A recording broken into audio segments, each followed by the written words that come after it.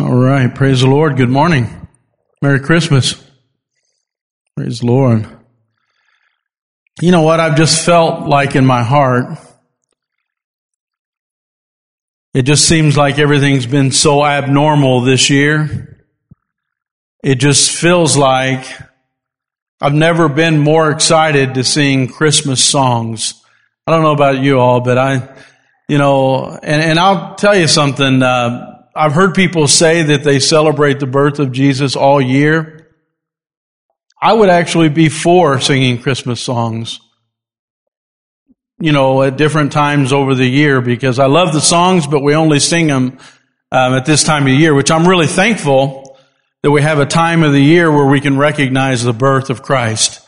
And so isn't it wonderful just to be able to come in the house of the Lord? And those songs are beautiful songs about this part of the Bible where Jesus was born. And I just feel like this year it's so important to just feel that Christmas joy, that real joy that you feel this time of the year when we recognize when Jesus Christ was born. How many agree with that?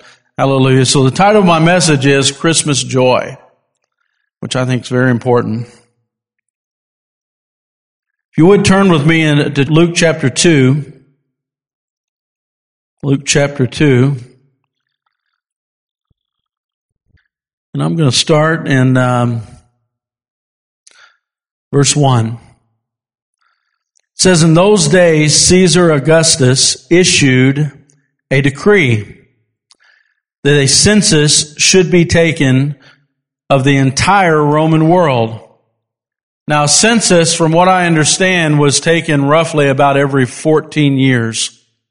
And so Caesar Augustus made a decree, and it was a regular interval decree that we should take a census of the entire world. Part of it was for military service. Part of it was for taxes.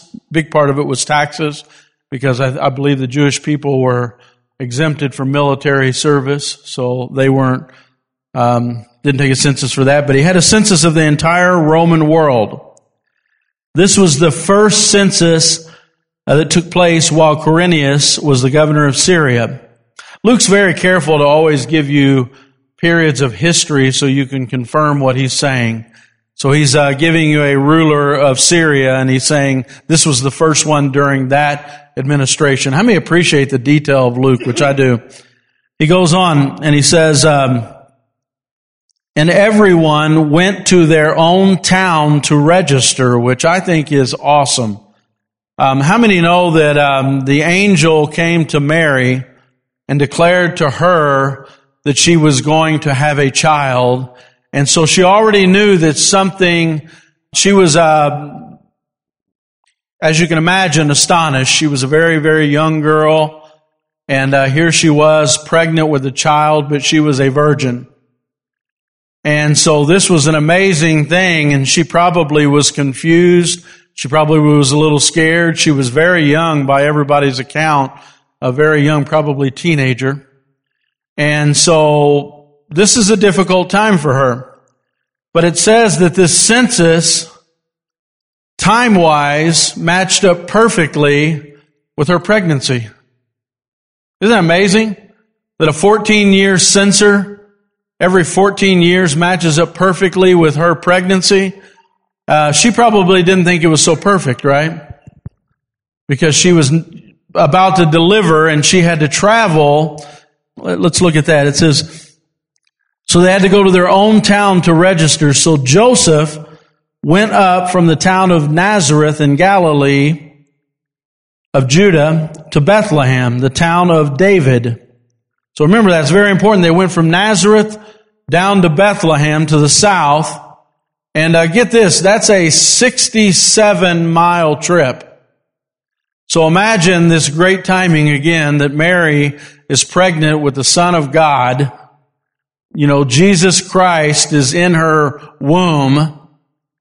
And it lines up perfectly with this census where you have to travel 67 miles, and you say, well, no big deal. I'll just take a plane. I'll be there a few hours, right? Or I'll hop in the car and, my husband will do the driving. Wasn't that way. very rugged 67 miles, and she's about to give birth.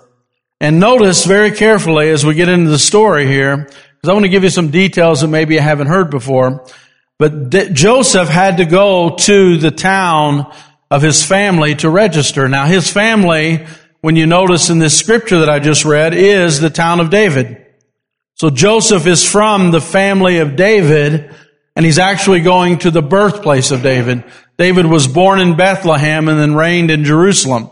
So he's going back to the hometown of David, which is his family, which is very important because there are over 300 prophecies that are fulfilled in this child that's about to be born from this teenage mother. And so one of those details are that he will be born in Bethlehem. Very difficult to be born in Bethlehem when you live in Nazareth, but very nice if you could be born in Bethlehem and then be a man from Nazareth, which the Bible also prophesies. So 67 miles apart, Augustus Caesar is fulfilling prophecy. By calling the census, it allowed Joseph to be required to go home with much hardship. He had to travel the 67 miles, but he fulfilled a prophecy that he would be born in Bethlehem. And so it doesn't stop there. He goes on. And it says, he went there to register with Mary, who was pledged to be married to him, and and expecting a child. While they were there, the time came for the baby to be born. And she gave birth to her firstborn, a son. She wrapped him in cloths and placed him in a manger because there was no room for them at the inn. Now we need to be really careful here because we all have these beautiful nativity scenes. And we think we know what the manger is. We think we know what the swaddling clothing is. And in those days, it didn't mean what it means today.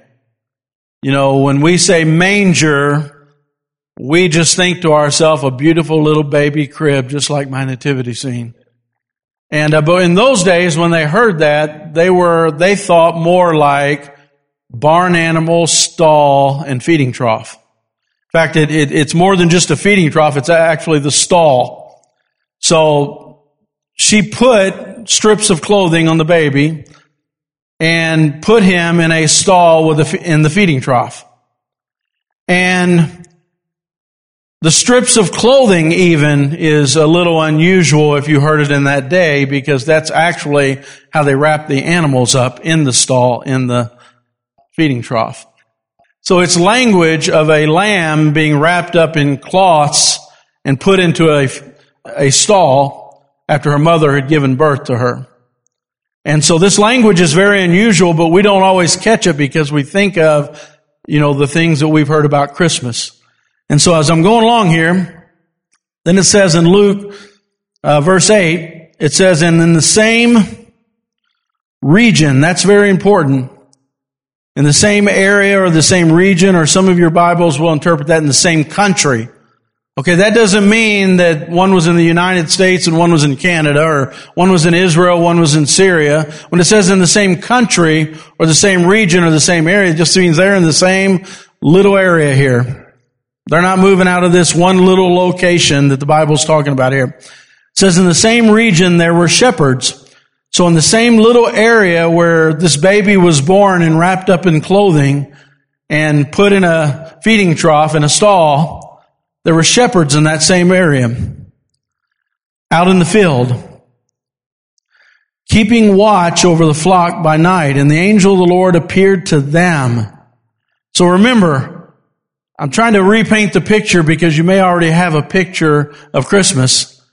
They were in the same area, out in the field at night, and an angel appeared to them, but they're in the same little area where this baby has been wrapped up and put in a feeding trough in a stall. And the angel comes to them, and the angel says,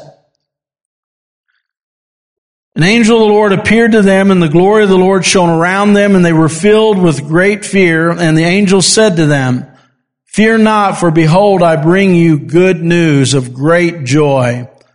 Wow. So what we're studying today is from an angel good news of great, incredible joy. So whatever's happening on this night is great joy to anybody that hears it. And so we should be preaching it, shouldn't we? We should be celebrating it, right? Because this is something of great joy. It's not every day that angels come and say, this is the day of great joy. Celebrate what you're about to see right here. So it'll be great joy that will be for all the people. For unto you is born this day in what?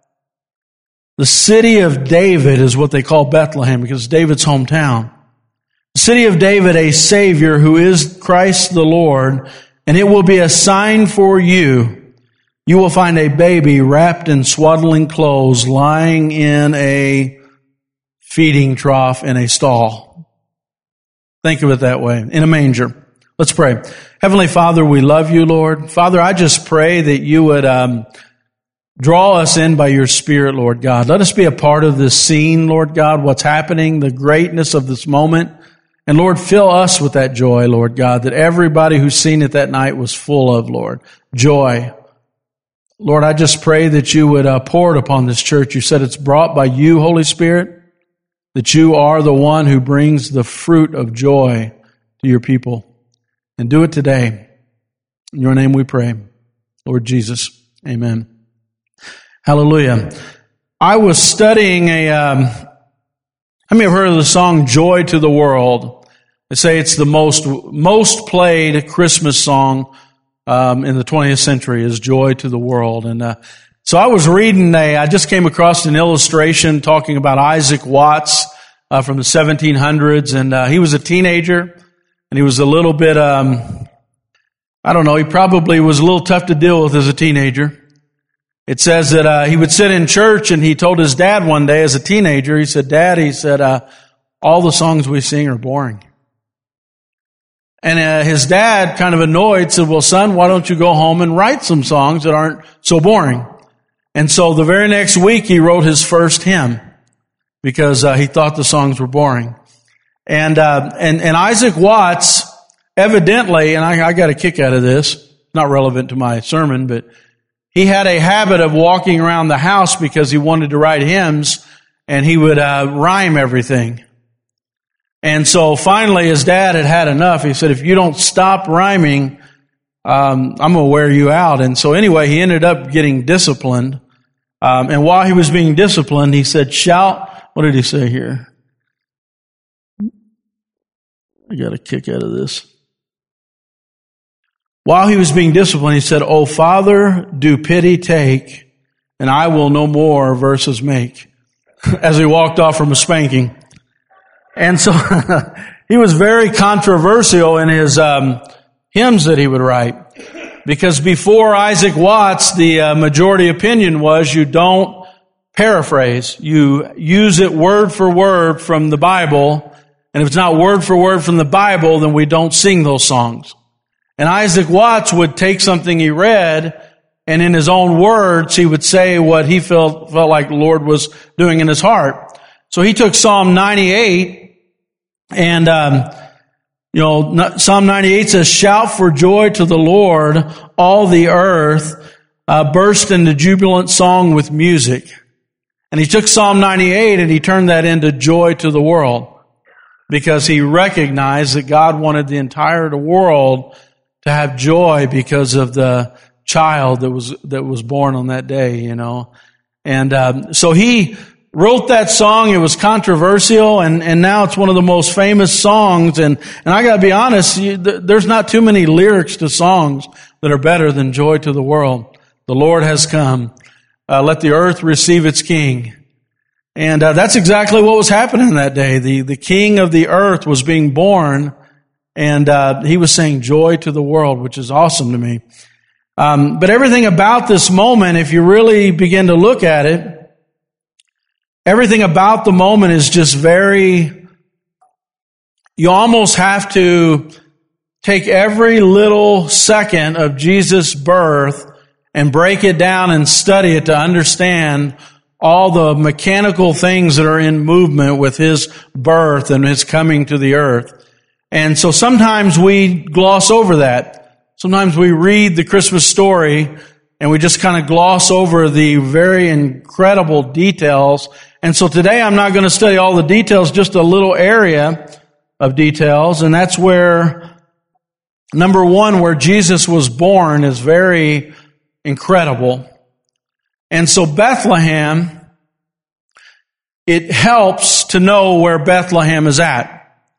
So if you look at Jerusalem and you look south of Jerusalem, there's a road that comes out of Jerusalem to the south. And that road leads to Bethlehem. And then you go a little further, it leads to Hebron. But as you're going, let's say you're heading north into Jerusalem, and Bethlehem is just below. It's 6 miles from Jerusalem on that road. And if you look to the left, there's a giant area there of pasture land. So if you look at Jerusalem, and I didn't realize that till I actually went there, it's almost all rock. Everything around it is rock. It's just not a whole lot of pasture land. It's just rock. And then all around even Bethlehem is what's called the Judean wilderness, and it's just nothing but rock. And so there's not a whole lot of patches of pasture to graze. And so right as you come out of Jerusalem, it's important that that 6 mile stretch to the west of the road is all pasture land. And so that particular pasture is very critical because in Jerusalem, in the temple, they were constantly sacrificing lambs. And so if you lived in that area and you understood that area, you would realize that Bethlehem is important, number one, because all of the lambs that go to the temple were in that little pasture there. And so they were even sacrificing in the time of Christ.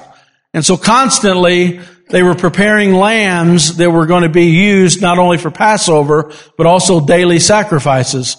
And so everything came from that little pasture. And the shepherds that they speak of here, it's very important to know who's working in that pasture. Because normally a shepherd is about the lowest person on the rung of the employment ladder.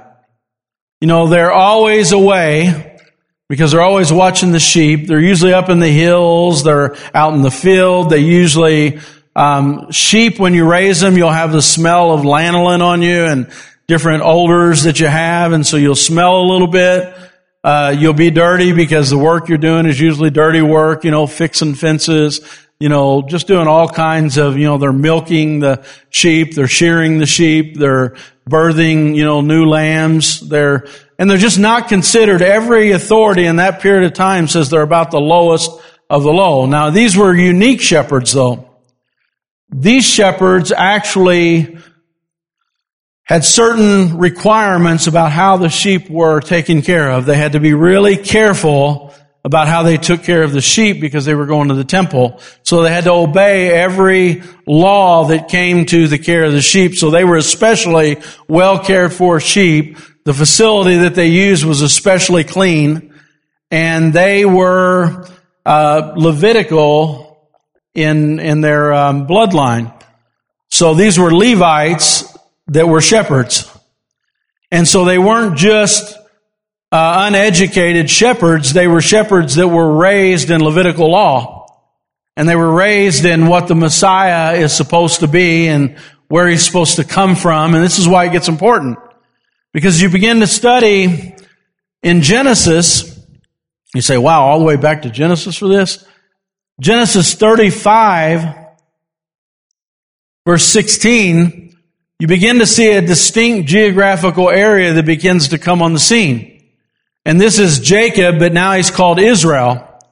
And Israel's wife, Jacob's wife, is actually giving birth to their last child. His name is Benjamin. And Benjamin was born at a very difficult time. They were traveling through Bethlehem. And as they're traveling through Bethlehem, she begins to go into labor. Sounds familiar, doesn't it? Very similar to a shadow of Mary who would come later. But this is way, way back. This is back during the time of Jacob in Genesis. And she gives birth to Benjamin and she dies. So at that point when she dies, there's a place in Bethlehem called the tomb of Rachel. And so Rachel is buried there. It's a very special place. And it's right there in Bethlehem. And then it says Jacob, after she passed away, moved a little bit further ahead, which isn't very far from Bethlehem to this little country area in this pasture. And it says in that pasture there was a tower there. And the tower is called Migdal Eder. Migdal means tower. Eder means the flock. So it's called the Tower of the Flock, and it was there in Jacob's day. Very well-known building. In fact, it was brick, it was circular, and it was used as a watchtower for the sheep. And so Genesis makes a real clear reference to this tower that was in the middle of the pasture that watched over all the sheep, and it's right there on the outskirts of Bethlehem, but it's part of Bethlehem, part of the city of David. And you say, well, man, why is this important? I told you there's a lot of details about this story that we don't always understand.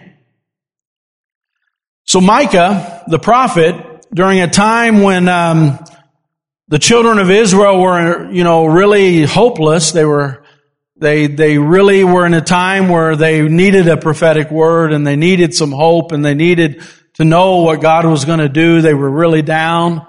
And God gives this amazing prophecy in Micah 5:2.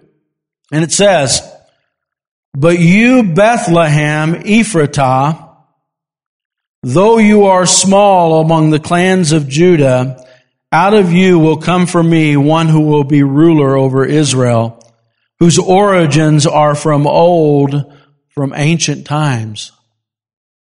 Wow. You're looking at me like, well, that happens every day.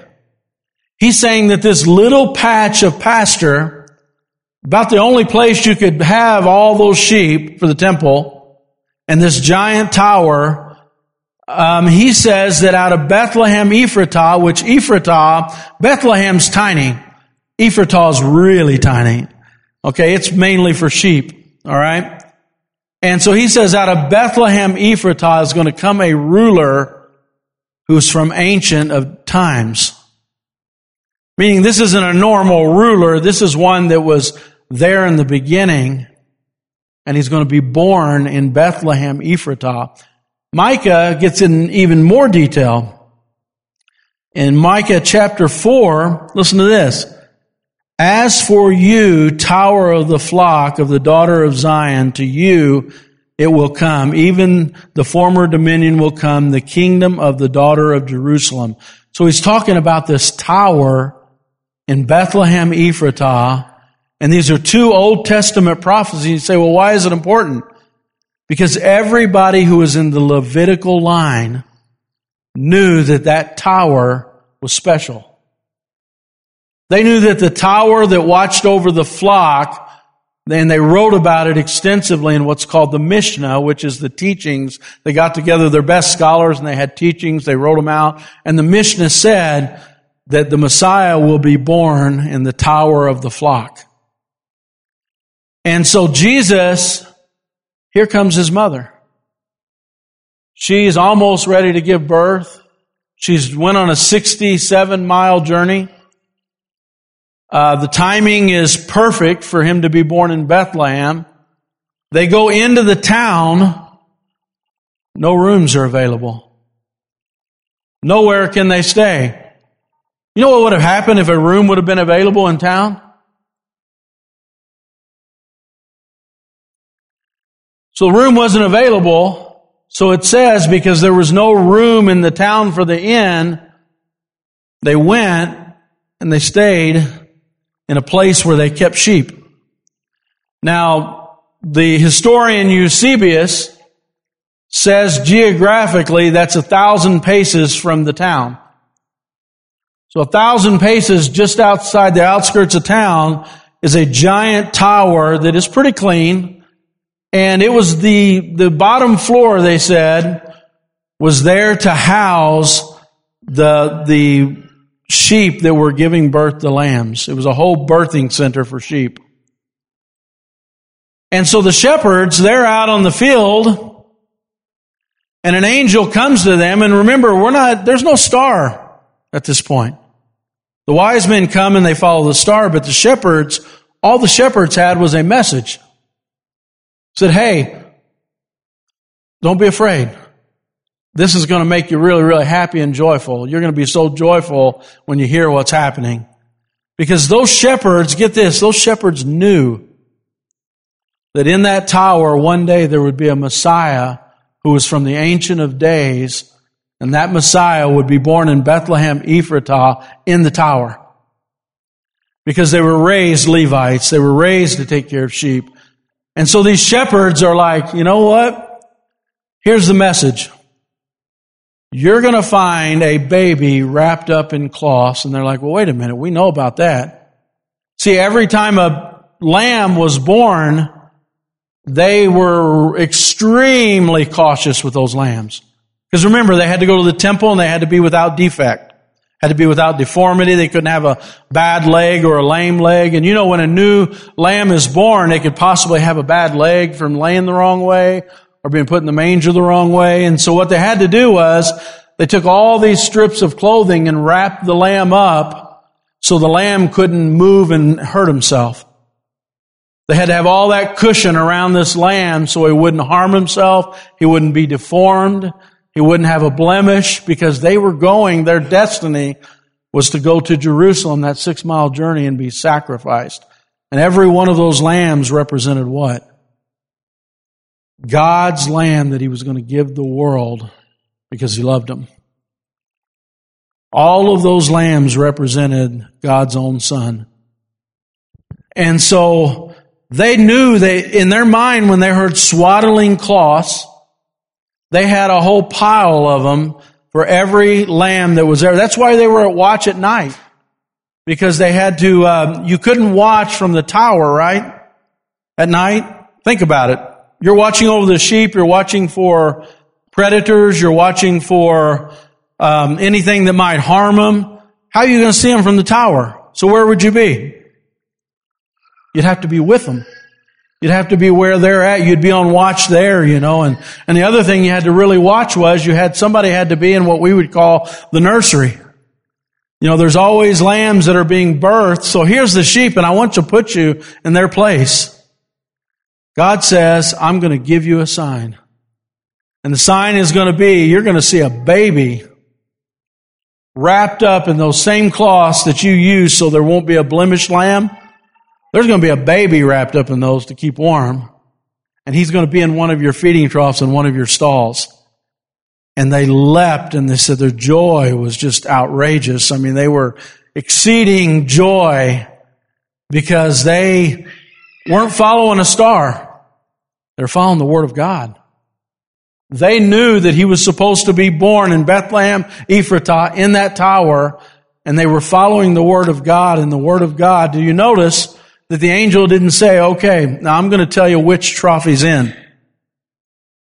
You know, there were people that had animals and there were other places where people raised sheep, but never do they tell them where the baby is at.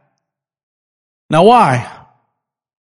They knew exactly where he was at. They said, you're going to find in your tower that baby, and he's going to be wrapped up like a lamb, and he's going to be in there, and that's going to be a sign that God has sent His Son, and this is the one from the Ancient of Days. Do you get goosebumps? And so they don't have to be told where it's at. They immediately hear the message from the angels.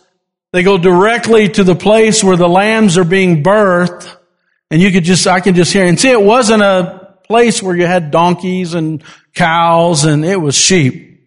All sheep. And they were all destined for the temple. And I just can't imagine the scene. Walking in there and just walking around the stalls and like, look, man, there's Joseph, there's Mary, and there's the one that is the Ancient of Days. Can you imagine? The one that over 300 prophecies, we've waited, the center of the entire galaxy, the center of the entire world is laying in a lamb's stall. And God is loud and clear saying, this is my lamb. This is the one I promised. This is the one we've been waiting for. And joy filled their hearts. And that's what the joy of Christmas is. And that's what I'm going to get into in a minute, how we can have that all the time. But when you are led by the Word of God and you look into the eyes of your Savior, And you realize that is the Ancient of Days, and this is the one I've been waiting for, and this is the person that God sent, and this is my only hope sitting in that feeding trough. Something happens to you. Something changes inside of you. And so that was very, very important, the location of where the child was. But then my thing that really grabbed me, and the thing that all week I've been really thinking about, is Christmas joy. And those shepherds were so joyful when they heard and when they seen. Everybody was exceedingly, in fact, to the highest, it says, joyful. And so I started thinking, what was life like as a shepherd? I don't think they had a lot. I don't think they owned a lot. I don't think they were well respected. But man, the joy that filled those shepherds after they found out that the God of heaven was born in that stall, just like we've been taught our whole life. He was born, and that joy just overflows. And a lot of the, when you talk about Christmas joy, you can watch Hallmark movies, right? And they all end the same. They discover the Christmas joy, right? They're all the same. I'm going to give it away, and you're going to be mad because I gave away the ending. But they find out, right, it's not about money. They find out it's not about their busy schedule. They find out it's not about all those other things. Jimmy Stewart, let me give away the end of the movie. I'm going to spoil What's a Wonderful Life for you. But you've had like 80 years to watch it. Okay? He still lived in the drafty house. He still didn't travel the world. Right? If you watch the movie. And what I'm telling you, there's something about joy. The movie's got one thing wrong. It's not about a good feeling. It's not about an emotion. They are right. It's not about money. It's not about material things. It's not about all those things. But what they got wrong is joy in the Bible is always centered around that one person that was born that day. And happiness, I'm here to tell you, is not the same as joy. See, happiness is something good happened to me and I'm in a good mood. Joy is I understand what that child means to the world. I understand that I may still live in the drafty house. I may still have the same financial problems, but in just a little while, I'm going to rule and reign with Christ. And it's not that much longer. And I know that child, and I know that person, and I know that one that God sent to die for me, and something happens, and the Bible says it's a fruit of the Spirit. You begin to have joy. Joy unspeakable. Like, I can't even tell you how happy I am. I can't even tell you how much I love the Lord. Well, what happened to you? Did you win the lottery? No, that's happiness. Happiness can come and go just as fast as you had that emotion. It can go away. Joy is different. Joy is my house burnt down. I can't pay my bills. But you know what? I know Jesus. I know the Lord. There's people in foreign countries right now that would put us to shame. They don't know their next meal, but they're full of joy. They're full of the hope of Jesus Christ, and they're so excited about living their life out, and they have true joy. And you can't get joy. You can be happy with a lot of things, but it's fleeting. You can only get joy through the one that said joy to the world. Let the whole earth celebrate. Let everybody celebrate. Let everybody celebrate the fact that God sent His Son, and He was so careful and so cautious and so meticulous. He sent Him exactly the way He said He was going to send Him, the exact place where He was going to send Him. Everybody in the world was obedient to the commands of the Lord. Even the ruler of the Roman world, Augustus Caesar, made sure that he fulfilled God's prophecy. Like it or not. And so true joy, if there's anything that this season, which like I said, I'm so happy that the world celebrates the birth of Christ around the world right now. And if there's anything the Bible clearly says we should get out of the birth of Christ, it's joy. Joy. And every song, that's a true Christmas song sings about joy. And joy to the world, and joy at the Savior, and what an amazing, wonderful, awesome person He is. So I wrote down a few things here that how to find joy. How to find joy. Hallelujah. Amen. Somebody said, man, if I had 20 presents, I'd be joyful. 25, I'd even be more joyful. 30, I would be crazy joyful. And how many know there's all kinds of things that people think will bring joy, and it's not the biblical joy. It's not the joy of Jesus Christ.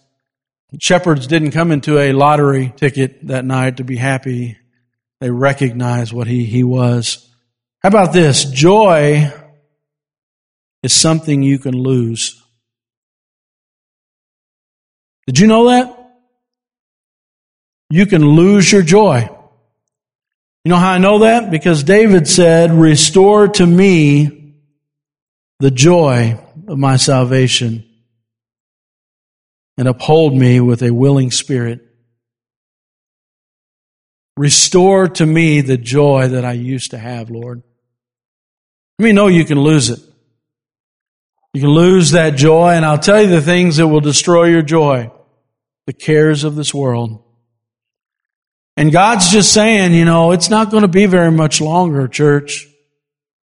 You get that reality of that, what Jesus represents, that hope of heaven. All right, that's why they were excited. The shepherds' lives didn't change that night. Let me know that. They still had the same job. All right, they still had the same bank account. Right? They had the same debit card, right? I'm just making sure everybody's following me. Nothing changed, but they were joyful. They had real, true. You can't call it joy. It's not happiness they had. They had real joy. But you can lose it. And if you're not careful, you can really lose it at Christmas. And you know what? I'm joyful year round, but especially when I'm thinking about what happened when God sent His Son into this world. You say, well, I prefer to think of Him as dying. I only celebrate when He died. Really, well, I celebrate His whole life. I celebrate when He was born. I get excited. I'm sorry. I got goosebumps thinking about how He was born and how God did it. But don't lose your joy at Christmas. You say, well, man, I don't have any money and I wanted to do this for my kids and I wanted to do that.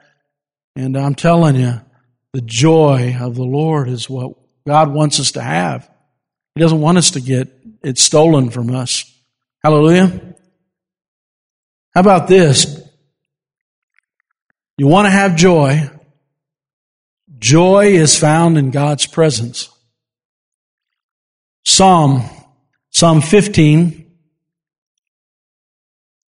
says, you make known to me the path of life in your presence. There's fullness of joy at your right hand and pleasure forevermore.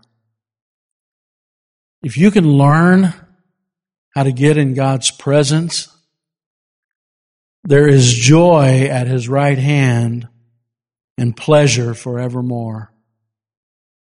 Like you say, well, man, that'd be good when I get to heaven. No, just learn how to get in His presence. If you're stressed about material things, you're stressed about your finances, you're stressed about family situations, learn to turn it off and get into His presence. And just, you say, well, what do I do? Have a list and just keep going over my list repetitiously every day, make sure God will bless me? No. Throw that list to the side and just say, Lord, I love you and I just want to worship you. I want to love you. And you say, well, how can that help me? Just telling somebody I love Him. Because if you'll shut your mouth enough and spend enough time with Him, you'll hear, I love you. It's all right. Don't worry about it. Real soon you're going to be with me. It's kind of like living in a household that's dysfunctional and harsh, and you get a phone call and say, you know what? I'm taking you out of there real soon. You just be patient and know I'm taking you out of that situation real soon. You say, well, man, that's not that big of a deal. Well, what if you're abused? What if it was a harsh environment? What if it was a bad environment? And church, I'm telling you, a lot of you have your hopes in this world, and that's what kind of world we live in. This world is abusive, it's harsh, it's difficult. And you need that phone call that says, hey, just a little while, you're my child, you're my son, you're my daughter, I love you. And some of you have never been in God's presence and heard Him talk back. It's all been one-sided, and you've never heard God say, I love you. You are somebody. You're worth something. I've got a future for you. I've got a hope for you. And all you're ever hearing is the enemy say, life's bad. It's hopeless. It's helpless. It's not going to get any better. How many know that? Some people have never found joy in His presence, and that's what this season's about. That child that was in that stall, in that feeding trough, God said, I tell you, there's so many parts of this we could study, but He says, that's Emmanuel. That baby represents Emmanuel, and you say, well, that don't mean anything to me. Who's Emmanuel? It means God is actually with us right now. And so, man, when you get a hold of that and you say, man, God's with me. I was directed by the Word to find Him, and now He's in my heart, and now He's in fellowship with me, and now He tells me He loves me. That's something, church. Hallelujah. I'm going to shout myself. There is joy when you do the right thing. That's called living righteously, like waking up every day and saying, God, and how many have seen these Hallmark movies? It's like, now that I've got the Christmas joy, it's no longer about me. I'm preaching Hallmark movies. That's an anointing, man. You know that? What do? They immediately are no longer selfish. It's no longer about you.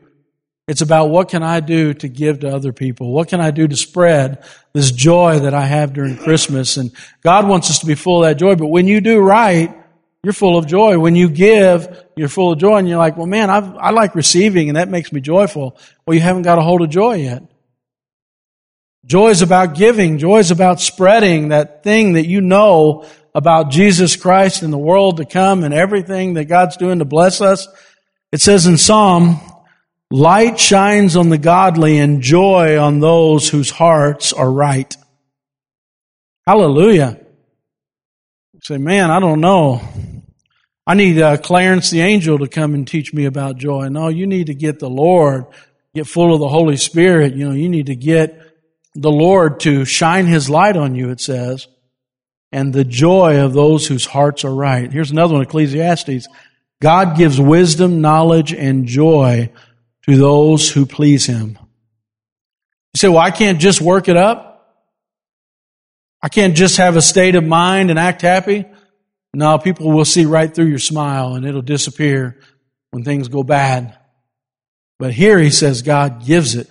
God gives joy. And how many have ever done that? How many have ever walked out of, got out of bed in the morning, put your foot on the ground, and everything that's messed up is still messed up, but you got the joy of the Lord, and you're like, man, it won't be long, Lord. I want to go out and I want to spread this joy. I want to help other people, but you don't have anything, Chad. Shut up. Enemy gets in your ear and says you have nothing. You don't this, you don't that. I'm talking about getting up in the morning and receiving joy from the Lord that says, hey, today's the day. And I am going long today because I talked to Chris and he missed service. And he told me, I love it when you go long. So thank Chris when we're done that I'm going long today. Everybody make sure.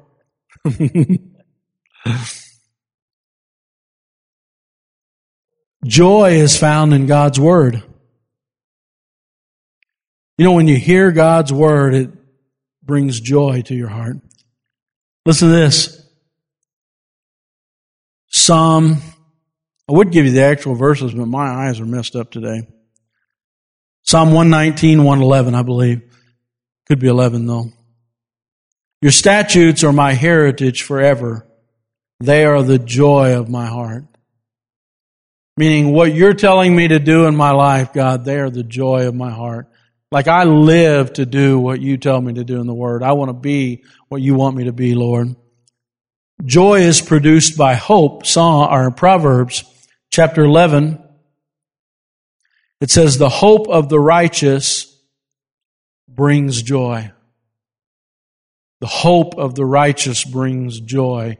And see, if I told you that you had a rich relative that was going to give you $50 million, but it's deferred, you're not going to get it for 20 years. Boy, the joy. The joy.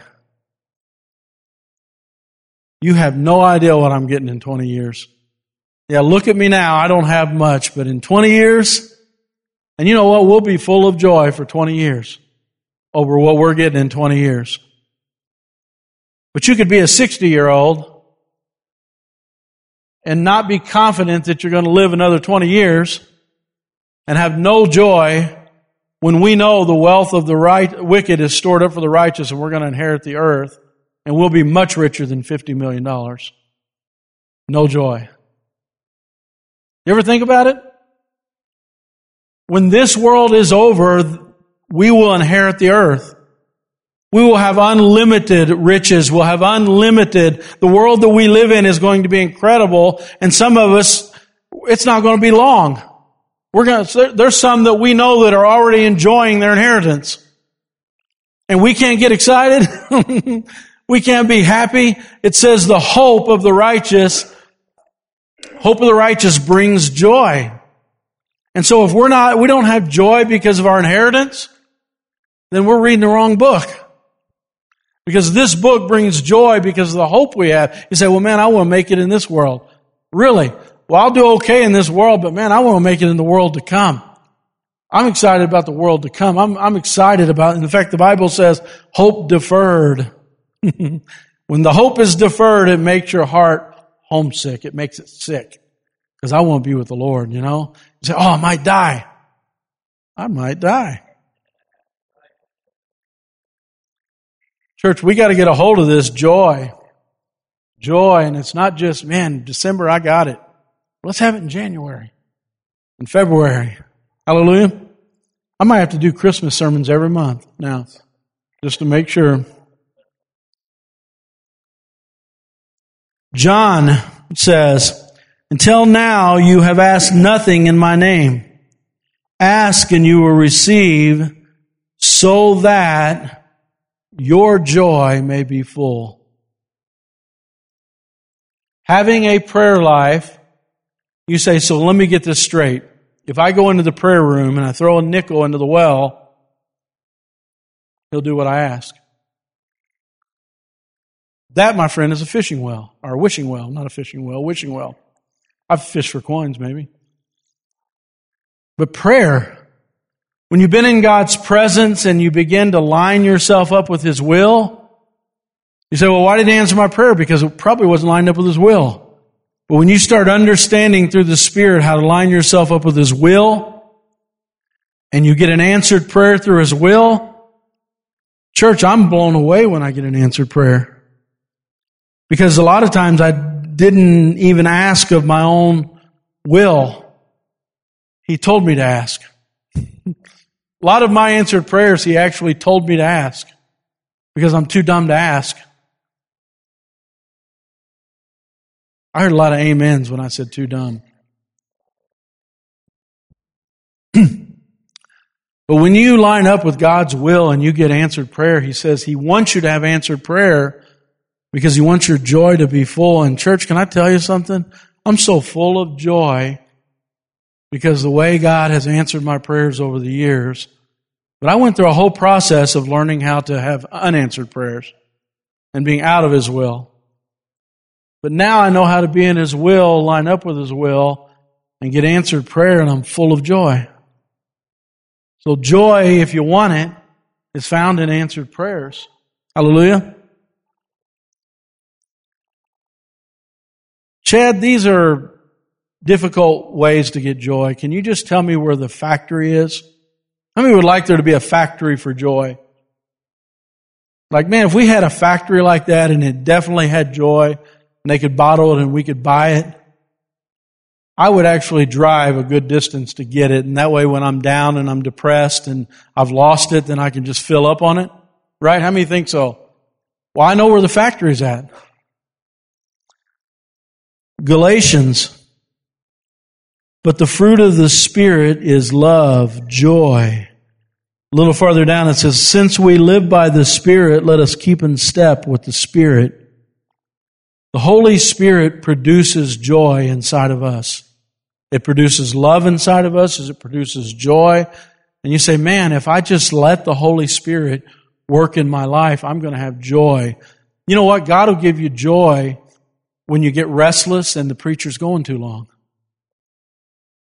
He'll actually give you joy. Maybe if I had more Holy Spirit, He would work through my words and make you joyful right now. I always like the part of the service when everybody starts grabbing their coats and they start fiddling around, and I really felt pressured to have a closing prayer right at that moment, but I'm not.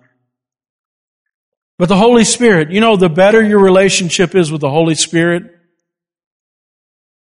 it's a producer, a manufacturer of the joy that God wants you to have in your heart. When I get closer to the Holy Spirit, I'm more full of joy. When I forget about joy and forget about the Holy Spirit, I'm looking for happiness. And boy, happiness is a whole different equation. I need things to make me happy. And that's not the right way to go. Right? And I've only got 2 more. Hallelujah. But I'm going to take my time with them. Philippians 5 says, I thank my God for you every time I think of you and every time I pray for you all.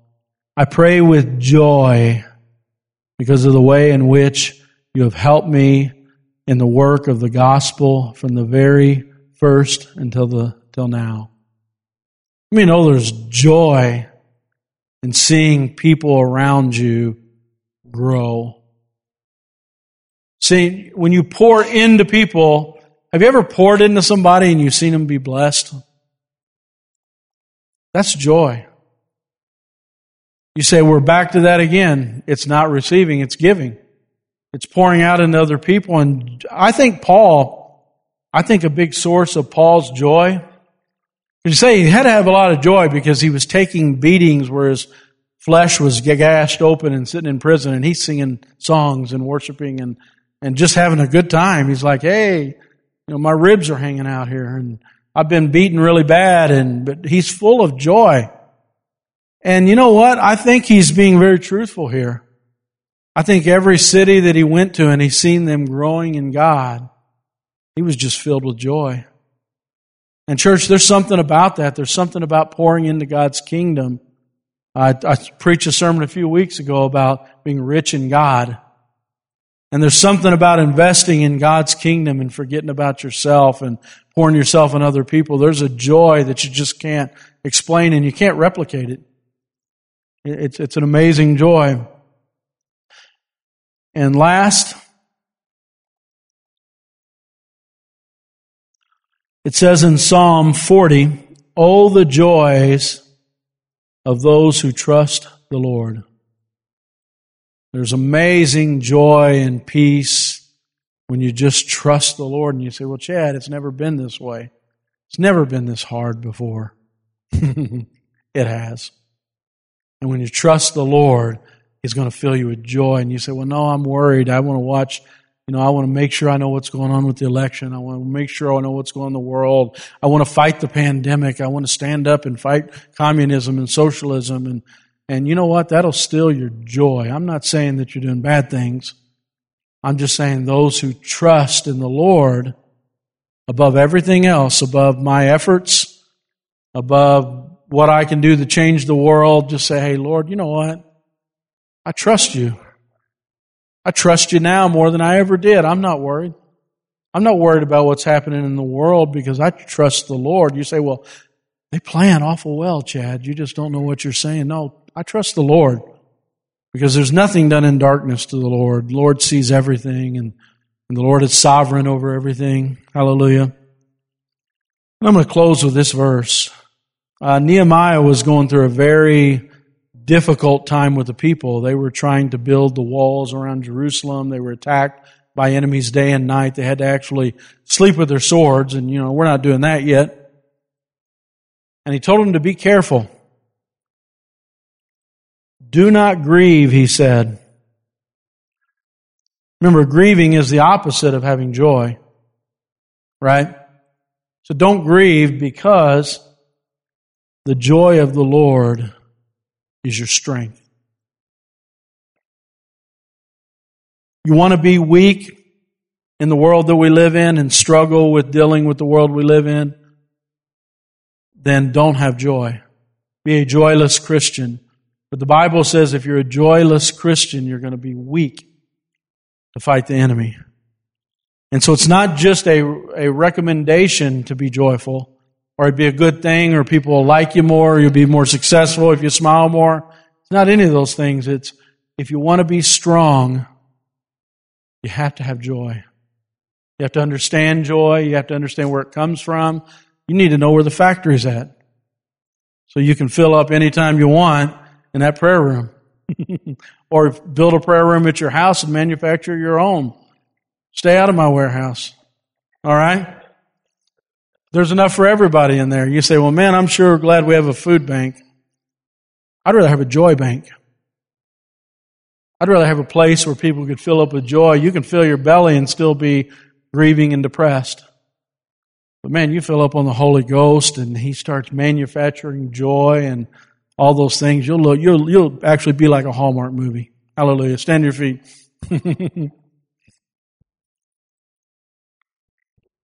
Hallelujah. Praise the Lord. Let's bow our heads. Heavenly Father, we love you, Lord.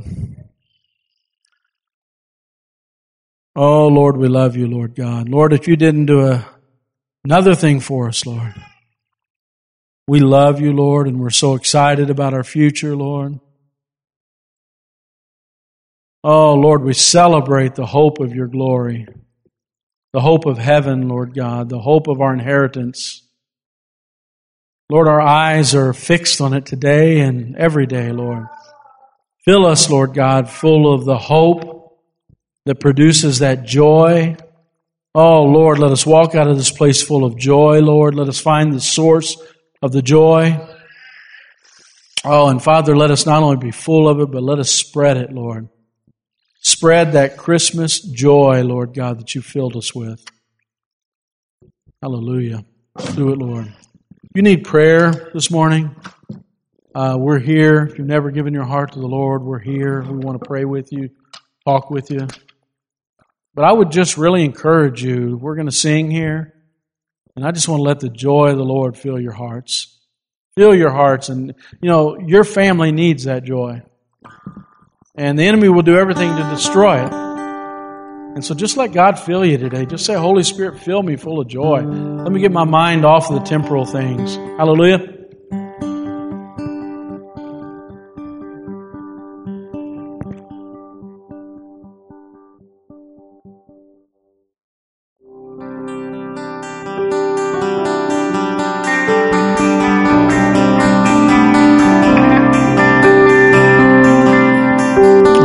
Praise the Lord.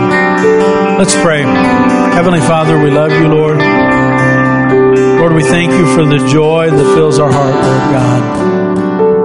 Lord, the contentment we have in you, Lord God, that nothing else can fill. And I just pray that your joy would fill the hearts of every person in the sanctuary, every person that is watching online, Lord God, every living room, let it be full of your glory, Lord God, full of joy, Lord. Lord, we thank you for everything you've done for us, everything you've given us, Lord, everything you've blessed us with, Lord. And Lord, I just ask that you would bless each person, Lord God, in your body. In your name I pray, Lord Jesus. Everybody said,